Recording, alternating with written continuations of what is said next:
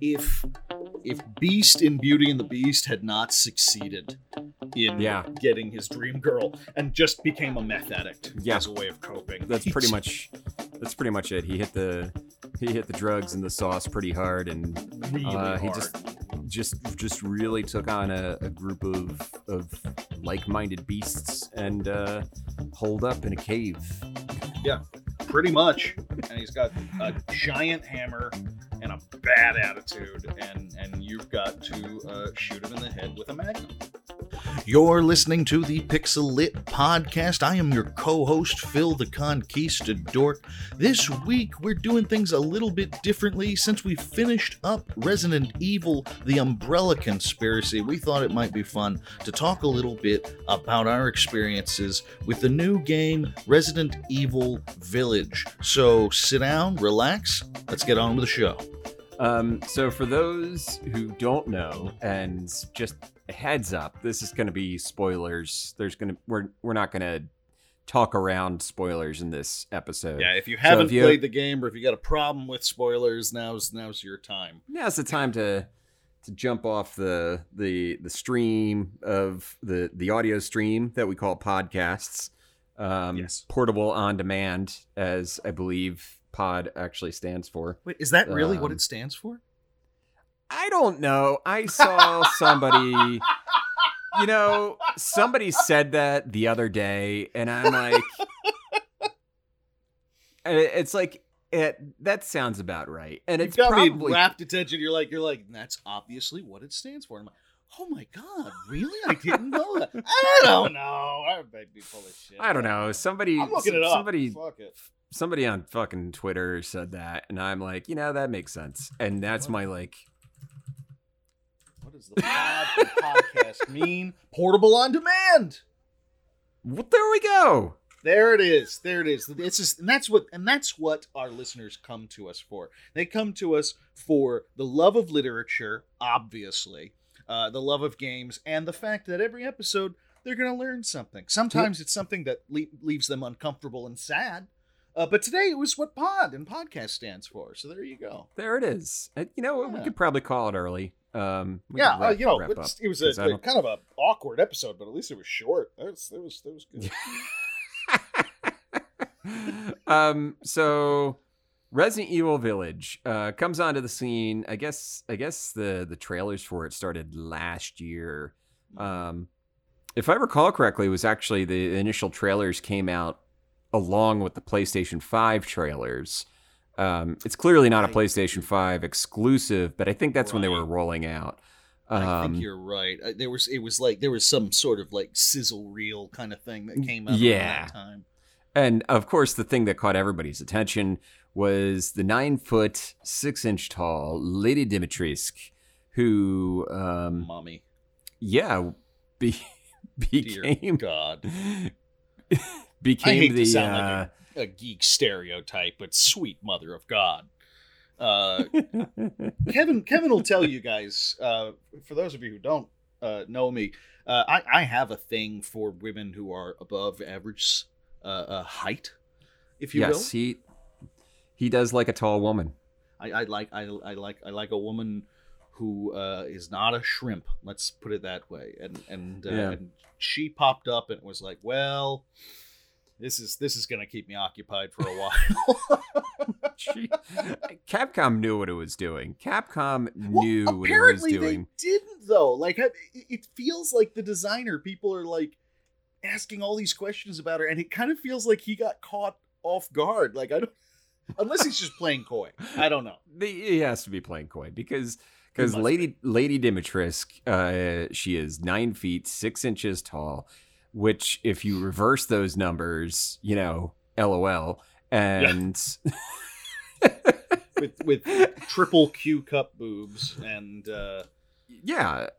she's shapely and buxom and all that stuff, and she became pretty much the focal point of the internet for the past year or so. Oh God! And continuing on post-release of Resident Evil Village, she's still pretty much the focal point of people's infatuation with the game.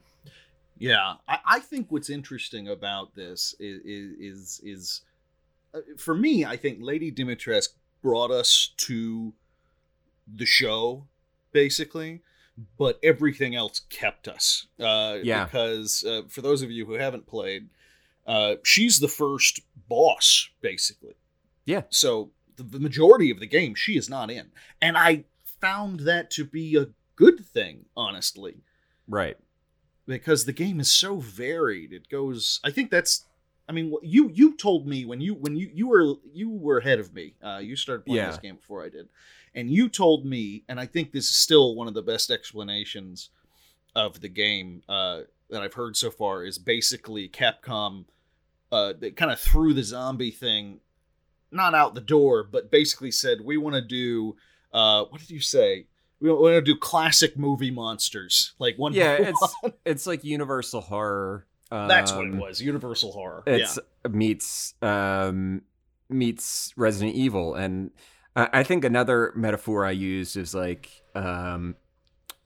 it's basically like when you get an appetizer platter and it has all the different types of appetizers on it. Right. It's a smorgasbord. That's pretty much what this game is. Yeah, it's a smorgasbord of different types of horror. And yet somehow they all kind of seamlessly flow from one into the other. And there's so much of it goes in one direction and then another, and it's flawless in its execution. It doesn't feel herky jerky to me. It was just smooth. The transitions, It was wonderful. So one of the things that I noticed, so if you've played the game, great. If you have no intention of playing, here's just kind of like a rundown of what happens. It picks up 3 years after Resident Evil 7, and Ethan and Mia they've had a daughter, and they have moved to the Romanian countryside. They never specifically say Romania, but it's clearly Romania. It's clearly in the Transylvania region because of the mountains and the wooded areas and all that stuff, all that fun stuff. So they moved to Romania to get away from everything, and the game starts with seemingly Chris Redfield coming in and killing Mia. And it just kind of starts this whole chain of events that leads to Ethan stumbling into basically like this lost village buried deep in the valley of some countryside that doesn't seem like it's had contact with the outside world for like 100 years. No, carrier pigeons are still popular in this place. And he has to find his daughter, who has seemingly been kidnapped by some sort of monsters. And one thing leads to another, and he ends up, as you said, the first area of the game is Castle Dimitrescu, which is where Lady Dimitrescu is kind of like, she's the boss. So you have to fight through her daughters, her three daughters, who are actually just they're each of them are a swarm of stinging insects that takes human form. Right. That's the really fascinating thing about them, is that the more you read about them and the more you think about it, it's like they're not actually people. No, they're a literal. They are a hive mind of insects that takes the form of a woman in order to trap people. Right. And it's I refer to them as the Fly Girls. I think that nice. That was for the people who lived through the 80s in a sentient sort of way. But right off the bat, you start out in a classic gothic vampire tale, basically. And by the way, while you're on your way to this place, you're in a village filled with great werewolves. Just these werewolves that are they're fucking shit up.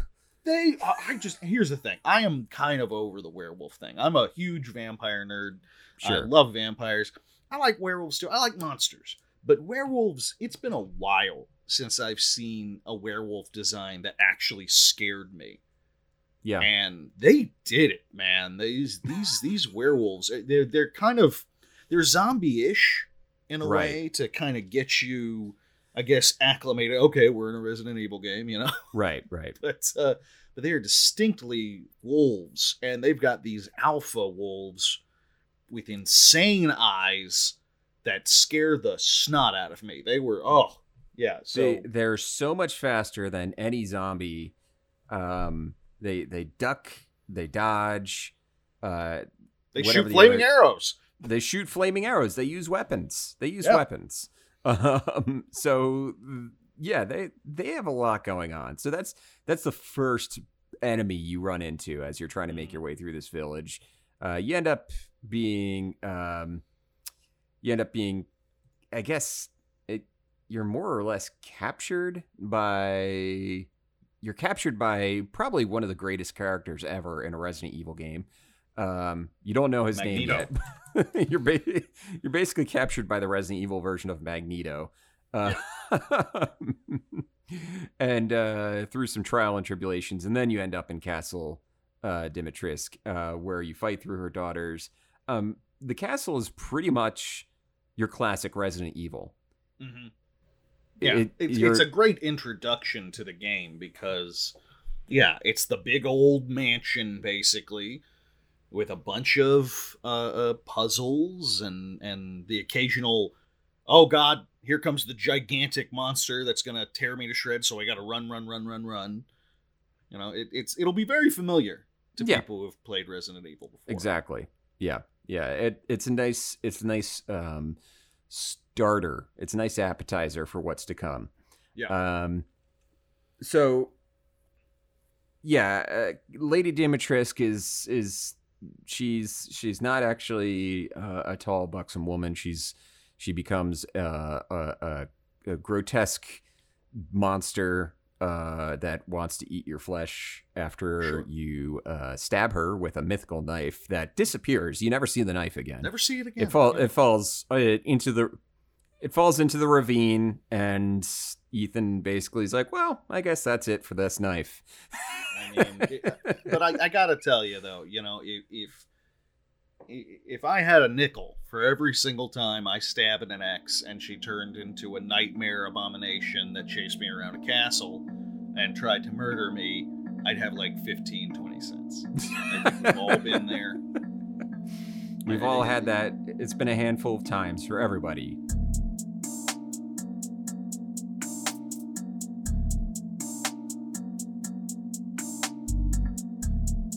So yeah, basically the first quarter of the game, they do a really good job of kind of, you know, acclimating you back into Resident Evil. Here's, you know, the in the castle anyway, in the Castle Dimitrescu, she's got these zombies that serve her, and so they're slow shambling hordes and that kind of thing. So it's very familiar, and that's where that, and then they just kind of, well, in the next level, if you will, they just kind of say fuck you after that.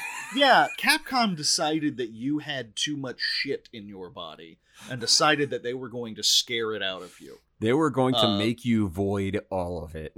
Oh my good lord.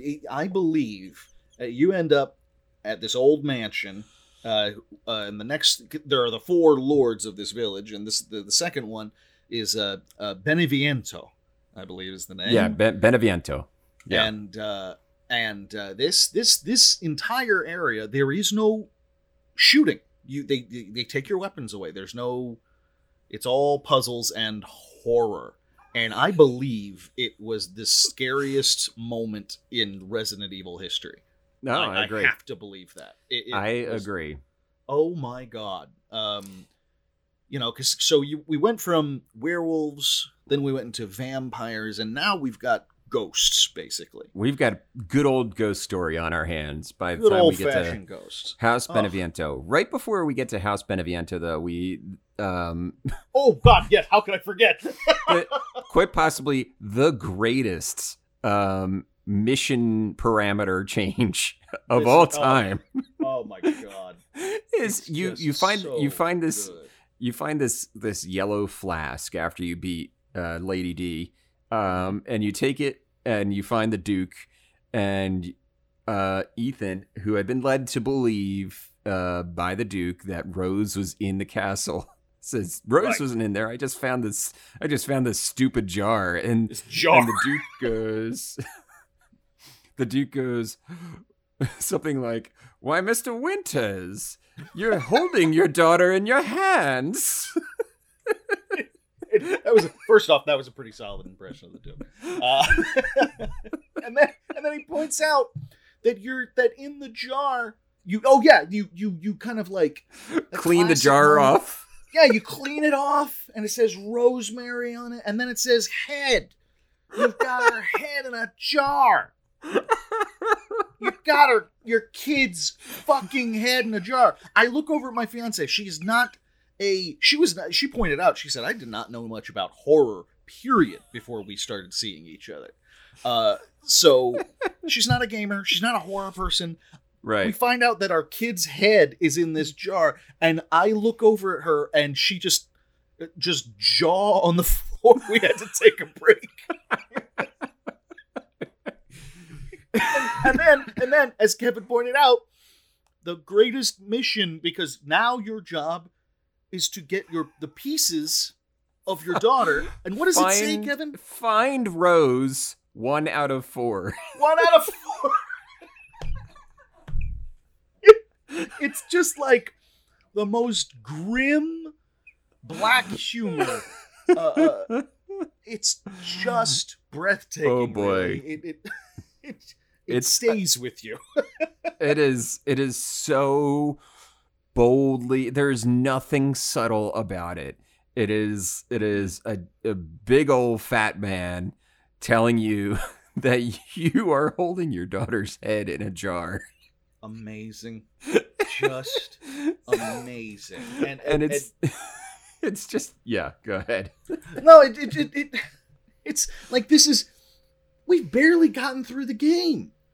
Like you're again, we're a quarter in, and like they've thrown so much shit at you, and then you find out that you're collecting pieces of your kid, so theoretically you'll put her back together like she's a broken toy. And it's like, you're just like, okay, well, what the hell else can they throw at me? And then they show you. Yeah, then they lead you down the path to House Beneviento. So of the 4 lords, the Duke had basically just introduced. He gave you a whole spiel. Basically, there's 4 lords. You already killed Lady Dimitrescu. Of the 4 that are left, there's Donna Beneviento, there's Moreau, and then there's Heisenberg. And up next is Donna Beneviento, the doll maker. And we're like, well, this is okay. Dolls, the doll maker, fantastic. That's fine, sure. This is going to be great. That's going to be spooky. So as Phil already mentioned, yeah, they take your weapons away. They don't physically take them away at first. It's just that there's nothing to shoot at the very beginning. You're just digging through this house. You're just walking around. It's spooky. But nothing's really, nothing's really happening. It would actually be an amazing short-term rental. It would be like the house is beautiful, and it's overlooking a waterfall. I mean, come on, that's you're right on this beautiful one. Yeah, it's gorgeous. It's the kind. I actually took a screen cap of it and I was like, well, that's my house. I'm gonna move there. And yeah. So you get inside. It seems like there's nothing going on. You're walking around the house and you go downstairs. Doesn't seem like there's still anything going on for a little bit as you walk around the basement. Until you find what appears to be the second flask. Yes. But it's not. It's an illusion. and a doll, a tiny little doll, mocks you. Yeah, a little, And, little bitty doll, which is horrifying. It's horrifying. She's a horrifying little doll. Oh God. So it just becomes basically solving a puzzle using a wooden model of Mia's dead body for clues. Oh yeah, you find this mannequin that's it's I a guess mannequin, supposed yeah. to be her, and you've got to take it apart and look through it, and there are little items to be found in it, and clues to the puzzles to be solved. It's really unnerving and unsettling. Yeah. They play with the dark a lot. They play with what you're seeing. There's something off in the distance walking, and then it disappears, and it just keeps you on edge. And it's all puzzles at that point. And my God, I was happy for a little while. For a little while, you were happy. For a little while, I was like, this is the best. This is what I love about Resident Evil. Its atmosphere and the puzzles and spookiness. And you don't need to shoot zombies to scare me. This is terrific. And the tree was happy. Meanwhile, you don't realize it's kind of like the frog on a hot plate. Yeah. Oh, in the boiling water. Yes, the frog in the boiling water. Yeah, You don't really realize the water has started to boil yet. No, you do not. So you solve all the puzzles, the litany of puzzles. We don't have to necessarily go into them because there's like four or five. We wouldn't want to take the fun away from you. They're so good. You end up going down into a well because there's why not? Because why not? Why not? There's a lot of very subtle references to a lot of different horror films in these games, and House Beneviento references simultaneously. It references PT, the famous famous Konami demo for Silent Hill. It's kind of a PT reference, but it also it's like a little bit part Shining. The house is very decorated. It's very evocative of like a very old mid-century decorations. 100%. 100. And then you see an old grainy film and you have to go down into a well, which is brings back memories of The Ring, of Ringu. And the movie you watch has the well in it, and just the well in it. It's all like the hairs on the back of your neck are just kind of tingling. But here's the thing: is that nothing has really happened yet. No, you've been down here for about maybe a half an hour at this point. Your mileage may vary on how long it takes you to solve these puzzles. Right. And there's been no. But you've been down here for a half an hour. State. There's been no failure state. There's nothing. There's no kill failure you. state. There's nothing there. And so at this point, right before I go down into the well, I happen to go past a cabinet, and I was like, oh, I didn't open it. So I opened it, there's nothing in there, and then I realized I could walk into it, and I turned around and I closed the door behind me. And at that point, I was like, well, why can I hide inside the cabinet? Why is this a mechanic currently? Why is this a mechanic in the game? This has never been a mechanic in Resident Evil games. Nope. Why is this right now a mechanic? For me, it was the bed you could hide under. Yes. My fiance didn't know at first why when I realized that there was a hide option for under the bed, that I went, oh, God damn it. I got a chill down the back of my spine. So, you go down into the well, you pick up a key, and suddenly there's just this crack of wood. And you hear off in the distance a baby crying. And there is nothing more unsettling than what is clearly a baby crying out in pain and in want. Agony. You get back upstairs. The sound design is miraculously scary. It is just so well done. It is chef's kiss beautiful in the worst possible way, but also the best. Right, exactly. Phil, what is it that you end up you go down the hallway, you make a right on your way back to the elevator, and what did you see in your eye? How did you experience this moment? Well, it was nothing less than the greatest single argument for pro-choice movements around the world.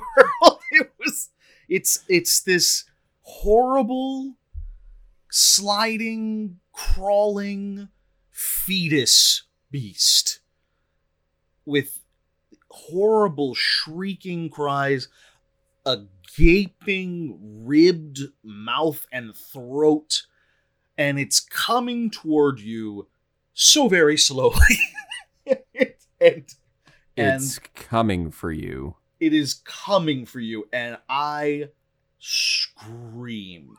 I mean to tell you that I screamed when I saw this thing, and my fiance screamed, and our cat screamed, everybody screamed. And it was absolute, it's grotesque. If you're not going to play this game, if you're listening because you're like, hey, listen, I'm not a horror fan, but I would like to hear what you guys thought about it and that sort of thing. If you think you got the stomach for it, just Google Resident Evil Village baby. Just look for the baby. And it's, it is really revolting. I'm a gross man. I've mentioned before, I like monsters. I have always liked monsters. I like the grossness of them. I like putrid, pussy, blistered things that can scare me. I'm into that. I don't know why, but I am. And this thing turned my stomach. It was unfortunate. And I was just like, I have like a shiver going down my spine just now just talking about it in the abstract. Yeah. It was absolutely the scariest thing. And that begins the alien isolation portion of House Beneviento. Yes. Oh my God.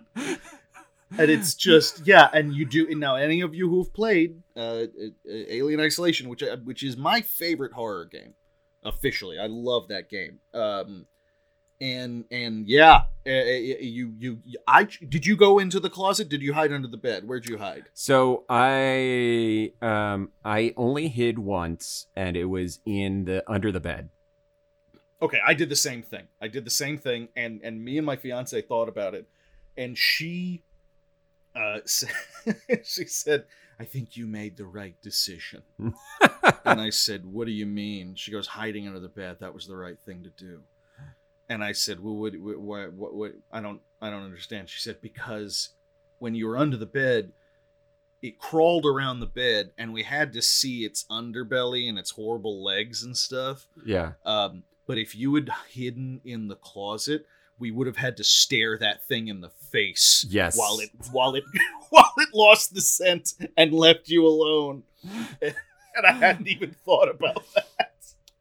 And what's funny is so what ended up happening when I got to that point, I hid under the bed, and as soon as it was past the bed, I got out from under the bed and I just booked it.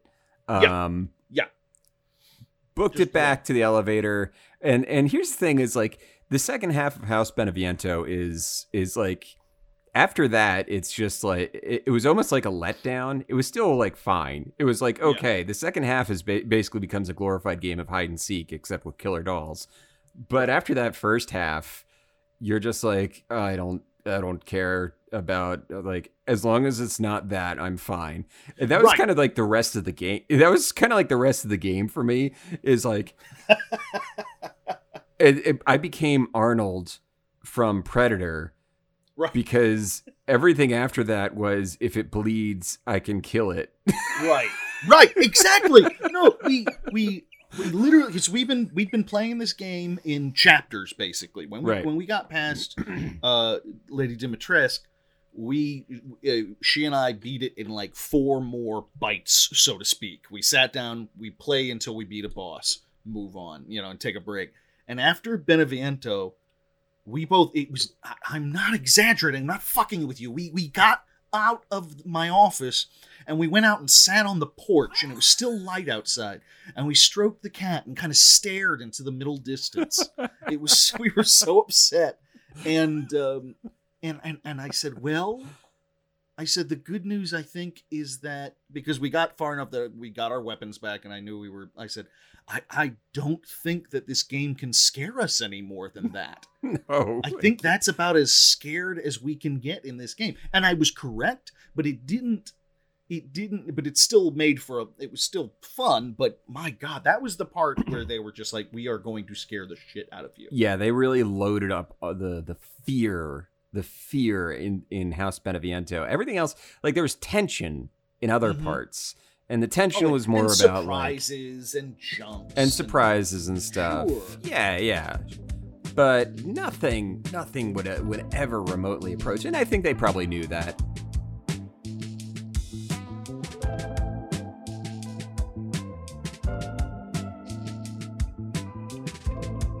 They follow up House Beneviento with Moreau, who's basically the sad sack of the four lords. So sad. And what's hilarious about that is in the beginning of the game, you see all of the lords together with Mother Miranda, by the way, who we haven't mentioned yet. Right.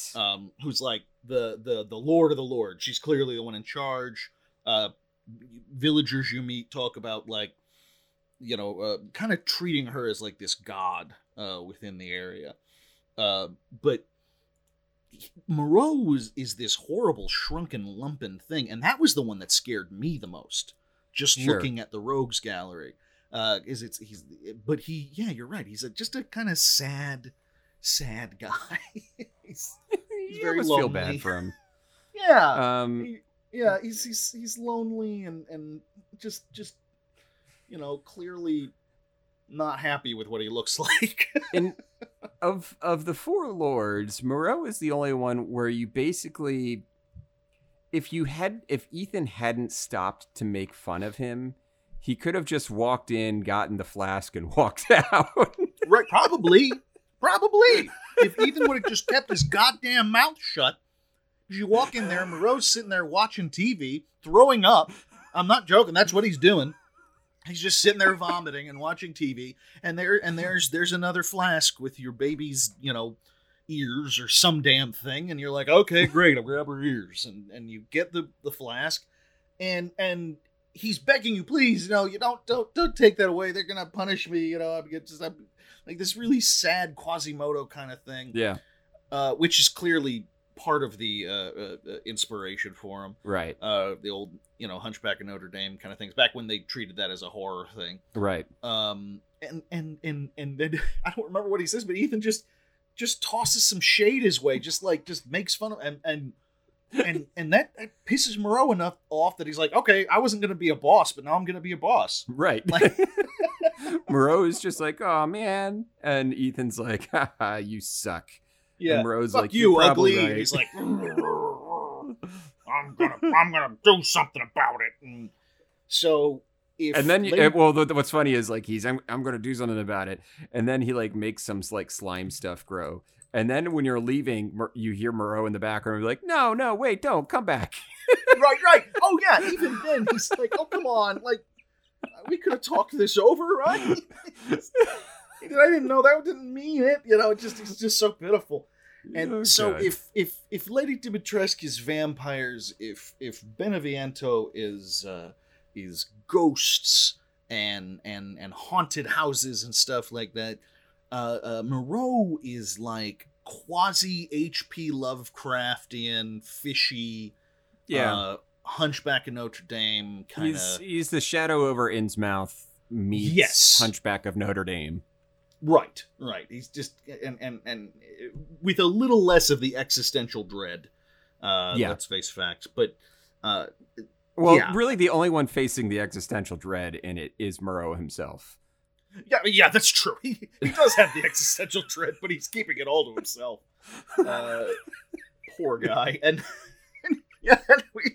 and so you make your way. He's in the mines and out on this dock area. Now, this was fun. I gotta tell you. As far as a level following up the tense, pants-shittingly horrifying baby monster haunted house. If you were going to this that up with any of these, it would they did it beautifully, because it was this level is fun. It's scary. It still makes you jump, but man, is it fun!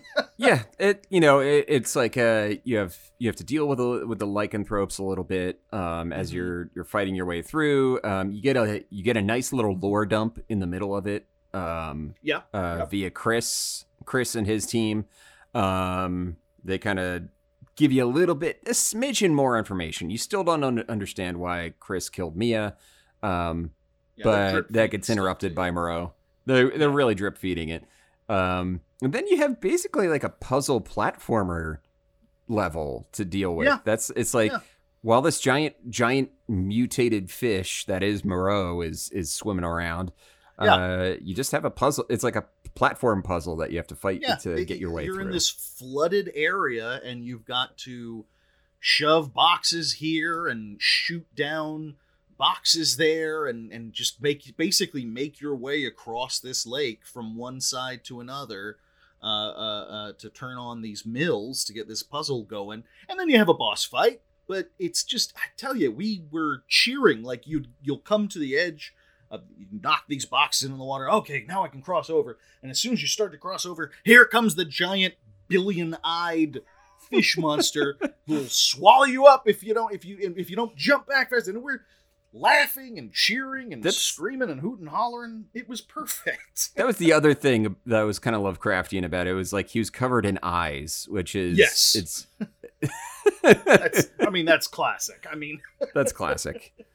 So and then you have a little fight with him. It's not the most in the canon of Resident Evil fights. It's nothing special. You run around shooting him. It's taking cover. It's not a nail biter, but it's one of those things that's like, I think we needed this at this point. You needed a little bit of a break that you can all take a breath and cheer and scream and have a lot of fun, and then we can get back into a little more grimdark sensibility. Right.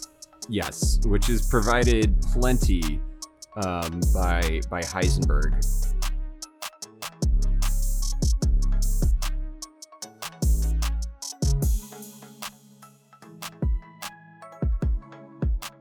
I mean, he really blends the grimdark, but also the really, really dark humor aspects of horror together. Oh yes. So Heisenberg, like before you get to Heisenberg's level, there's kind of like a mini boss level that is squeezed in there. Basically, like you've seen these lycanthropes all over the place, and it's like Heisenberg's like, yeah, well, I'm not even gonna let you into my factory until you go deal with the fucking lycanthropes. So he tells you to go to the stronghold, and you have to fight your way through all. It is a massive fight. There are just dozens and dozens of these werewolves that you have to. It is crazy. It is the most like intense action sequence outside of something that comes right after Heisenberg. It is like the second most intense action sequence in the game. And it pretty much uses up all of your ammunition. Oh, God, yeah. Oh, my gosh. Because there's no getting around it. You got to, it's like in Resident Evil's gone by, the advice that anybody who has never played a Resident Evil that you're going to start with is don't feel the need to shoot everything. Not, at least in the old ones, in Resident Evil 2, 3, those are the ones that I was the most familiar with coming up, and there's just no need to shoot everything.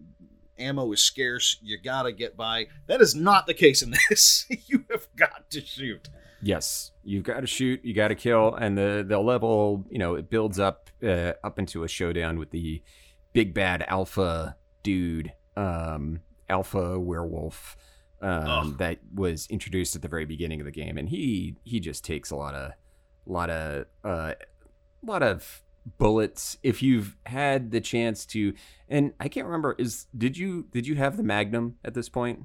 I did, and thank goodness for that. That was first off, that's a sexy gun. That's a sexy damn gun. It's black and gold, and it's called the Wolfsbane. Yeah. gorgeous, absolutely gorgeous, and you can upgrade it to a longer barrel, and when you do that, in Latin on the side of it says "Thy will be done." I had to look that up, and just it's like, oh god, it's like on one hand I'm kind of ashamed, and on the other hand I'm like, oh, this is hot, this is a cool weapon. I'm living my fantasy. This is like it's like something that you would put into a Vampire the Masquerade campaign. Right. super dark. Oh, it's beautiful.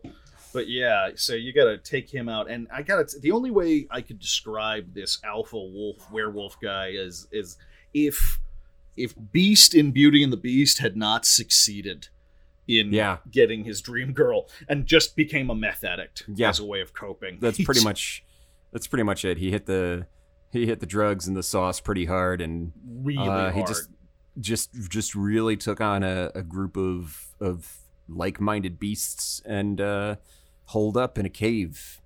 Yeah, pretty much. And he's got a giant hammer and a bad attitude, and you've got to shoot him in the head with a magnum repeatedly, as often as you possibly can, and it works out. It works out. But yeah, it is unreal. It is a wild fight. So what did you think of Heisenberg's factory when you got there? I gotta tell you, Heisenberg was the only one that confused me at first. Sure. Because I'm a writer, and as you are, and you know what we do, we look for themes. You're looking for, your brain is kind of tuned into it. And so I'm like, okay, Kevin was right. We're going through the Universal monsters here. And the only one that didn't fit at first was Heisenberg, because your only experience with him, he's this wisecracking, he's got a voice like a radio announcer, and he can, and he can control metal like Magneto. Right. And that's his thing. And I'm like, what the fuck is this? How does that fit into the whole equation? And so I get, you get to the factory, and he's talking to you over the loudspeaker, being a real smart ass and all that stuff.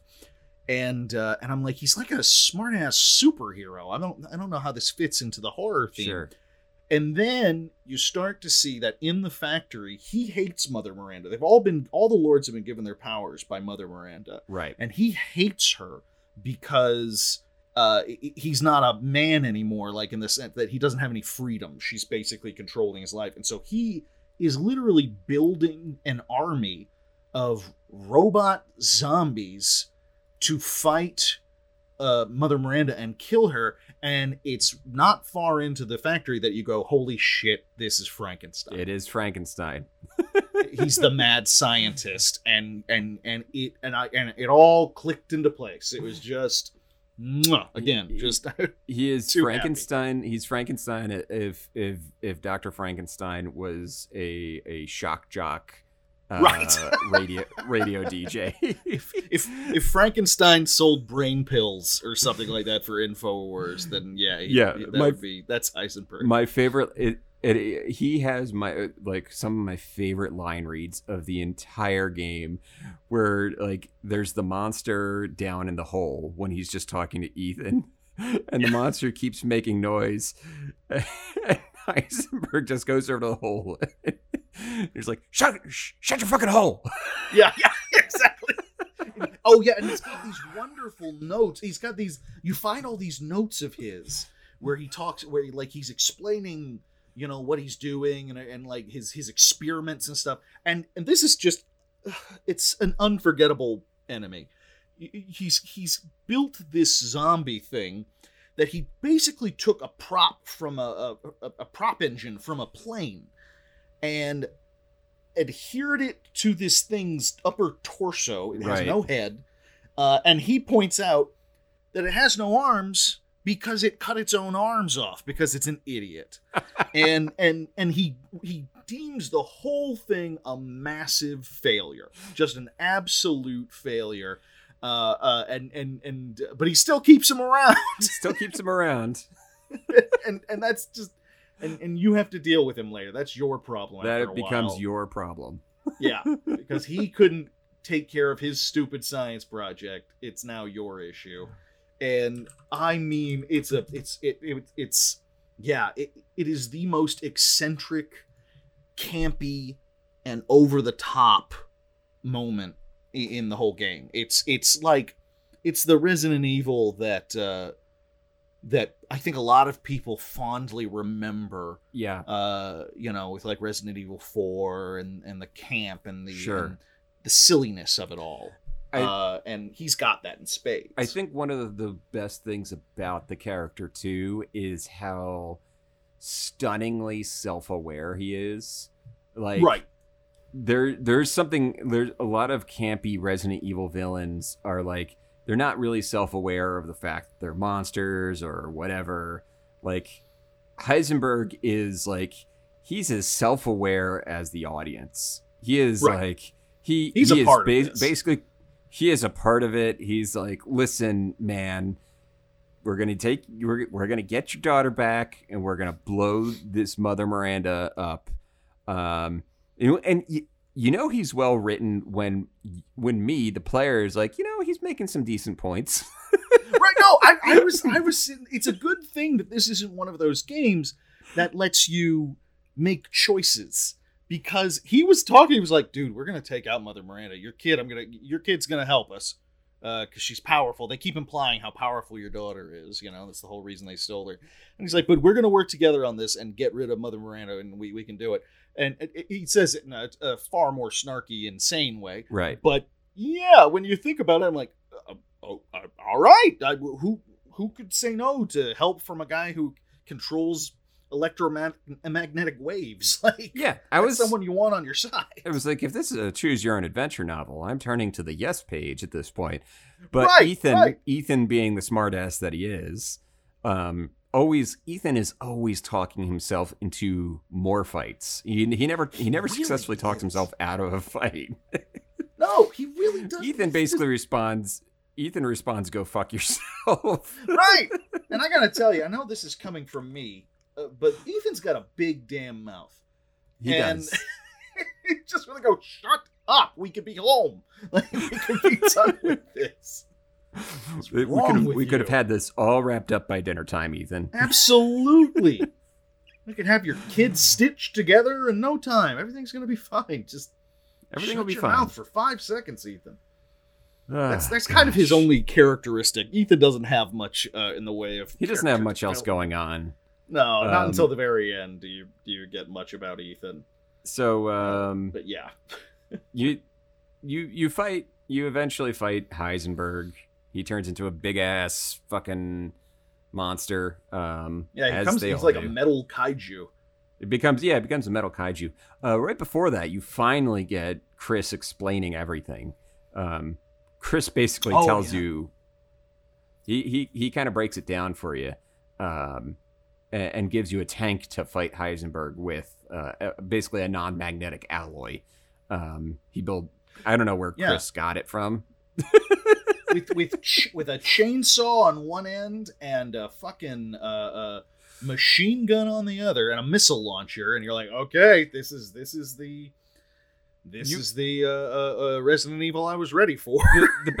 The best thing about Chris is, like, you never actually stop and wonder, like, how the fuck long has Chris been sitting down in the basement of Heisenberg's factory? Nope. It's just, here he is. This is what happens next. Like clearly long enough to build a tank. Right. Like, oh, he's a resourceful one. That Chris. He's so you figured it out. you fight and kill Heisenberg. He's got some really funny one-liners. I forget, is Heisenberg or Mother Miranda? I'm just gonna say because I think it's an amazing one-liner.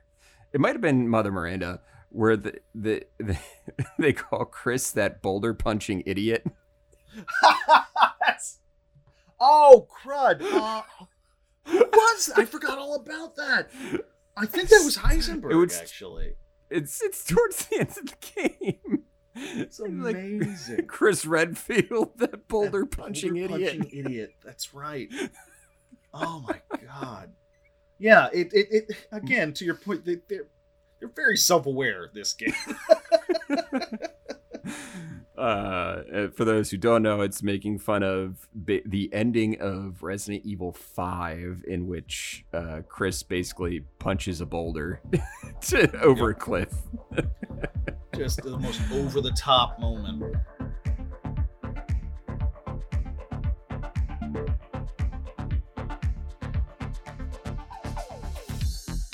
But yeah, you take out the kaiju metal thing, and Chris gives you your background and basically tells you that he didn't kill your wife, Mia. He killed... we didn't kill. He shot Mother Miranda, who is so infected with the mold, basically, that she can transform herself into anyone and anything. Right. So she's been posing because she wanted to get... posing as Mia. Because she wanted to steal your kid. Rose. Yeah. Yep. Who Chris has was aware untold of it. Power. Untold power. And we're never actually told what the power is. It never... No, we really aren't. It's never revealed. So then we get a segment with Chris, because Ethan is basically left for dead. Ethan is killed by Mother Miranda after defeating Heisenberg. She rips his heart out, literally. And she Temple of Dooms him. The game, yeah, literally. Yeah. Om Nom Shiva. Basically, we jump right over. We jump right over to Chris, and you get the superhero action sequence. And this is also a great sequence demonstrating why Chris and probably any of the older protagonists can't really be main characters anymore. Right. Like, they are too good and too familiar with this shit, you know? He's too much of a badass, too well-armed. He's too well-armed, too much of a badass. He basically takes down... During this sequence, you kill wave after wave after wave of Lycan. I mean, and I gotta tell you, it's good therapy. It's really good therapy for everything you've been dealing with. It's just. Oh, Chris has this machine gun with like a 3-round controlled burst. Just pops the head of basically any Lycan. Oh, it's like as powerful as the Magnum that Ethan has. And he's just like these tight little controlled bursts, and you're just taking them down, and just mowing them down. It feels really cathartic. It feels so good. It really does. It feels great. Because you have not been, because it's not quite like Alien Isolation where you're completely helpless or anything like that. But you are not a member of STARS. Like you are just a guy who happens to be able to fit his hand back on after it's cut off. Yeah. Also, one of the greatest moments in Resident Evil history. Oh, so good. Just to jump back, Ethan gets his right hand cut off this time, and it's like basically like an anime cut where it happens, and then there's a delay, and the hand just like falls off his arm. Yeah. And there's another delay, and then Ethan grabs the stump and says, "Ah, shit!" Yeah. Oh man, another hand. Oh jeez. And then with some green herb, with some green herb juice, he glues it back on, and everything's fine. Glues it back on. None the worse for wear. The shirt still looks like shit, but the rest of it's okay. Yeah. And, so the game comes to an end with the revelation that Ethan has, and the big twist basically is that Ethan has been dead the entire time. He's been dead since he has actually been dead. 7. So he's been dead since the beginning of Resident Evil 7 when Jack Baker basically punches him out. He killed him. Yeah, well, I think he hit him with a shovel or something, but yeah. He hits him with a shovel or something. Yeah, it's like, and it makes it super clear, like they're basically talking to the player at this point and be like, you didn't think it was weird that you were able to like take all of these hits and survive? Yeah. that you could put your hand back on and da da da. It's kind of a playful sort of would you kindly kind of moment in a way. Yeah. So Ethan is actually a being made completely of the mold that had been introduced in 7 and is, again, basically the main cause of everything in 8. You kind of find out that Mother Miranda is this being that can control the mold, and that the center of the mold is located underneath this village. Mm-hmm. And that Miranda had found it and kind of like figured out how to control it, 100 years ago or something like that. And she actually inspired, they actually mentioned that she was the inspiration for, I believe, Oswald Spencer to found Umbrella. They knew each other, and she had shared her work with the mold with him, and he's like, oh, this is fascinating. And that's when he went off to find the progenitor virus, which eventually, is what kicks everything off for Umbrella. Which I think was like a really nice touch. Like, yeah, it really dovetails everything back together. Yeah. Like, oh yes, this mold thing is not a one-off. It actually is related. It's like it's related, but it's not the same. But it is.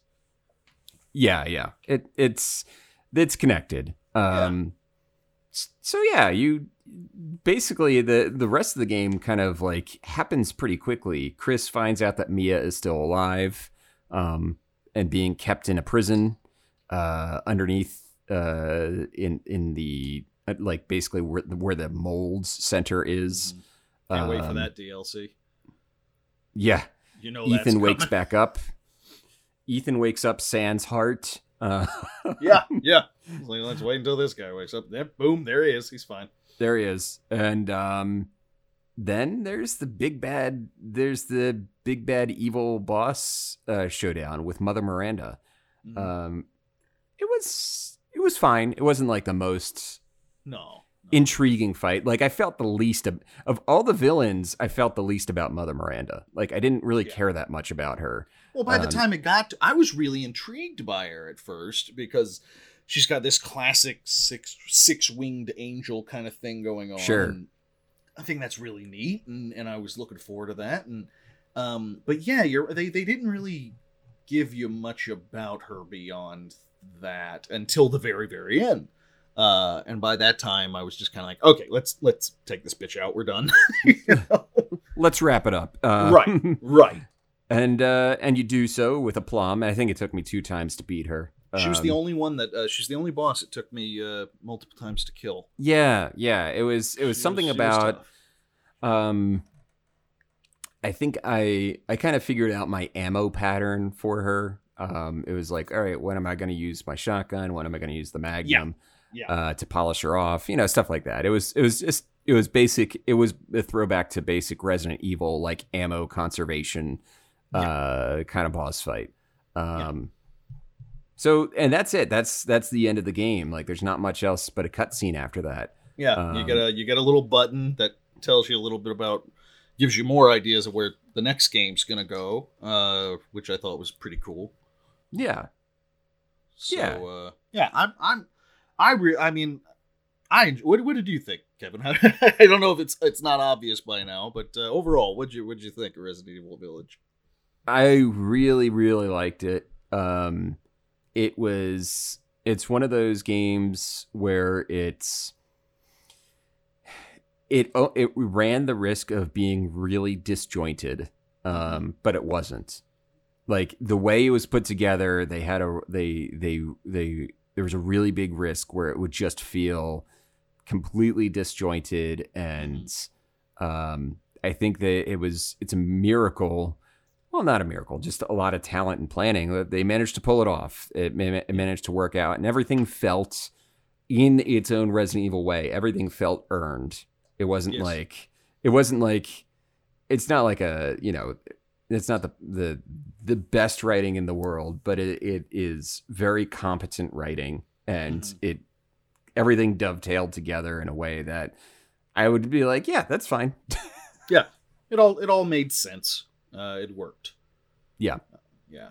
No, I couldn't agree more. I thought it was really strong. I thought it was more of the stuff that you wanted in your Resident Evil game, with enough surprises and shifts. Like, for example, the fact that clearly the designers are sick of zombies.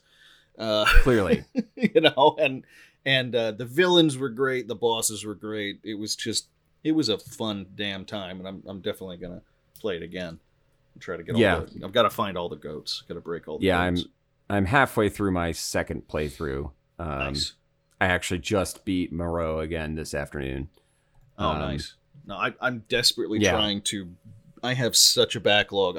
I've been doing this thing lately where I have a ton of Warhammer miniatures that I need to paint. I've got a bunch of books I need to read, and I've got a bunch of computer games that I need to play, and I'm just doing this thing where I'm not getting a new book until I've read like 10 books. I'm not buying a new model until I've painted like 10 models, and I'm trying to do that with video games too.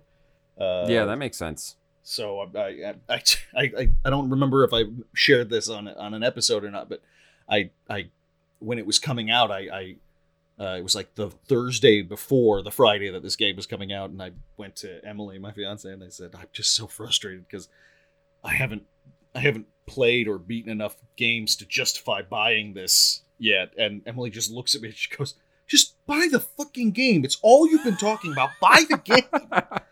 I went, okay, and I bought the game, and so I've beaten it, and now I'm like, okay, back on track. Let's play Middle Earth. Let's finish that one off, Yeah. Finish off some other things. Yeah, that's a good rule of thumb.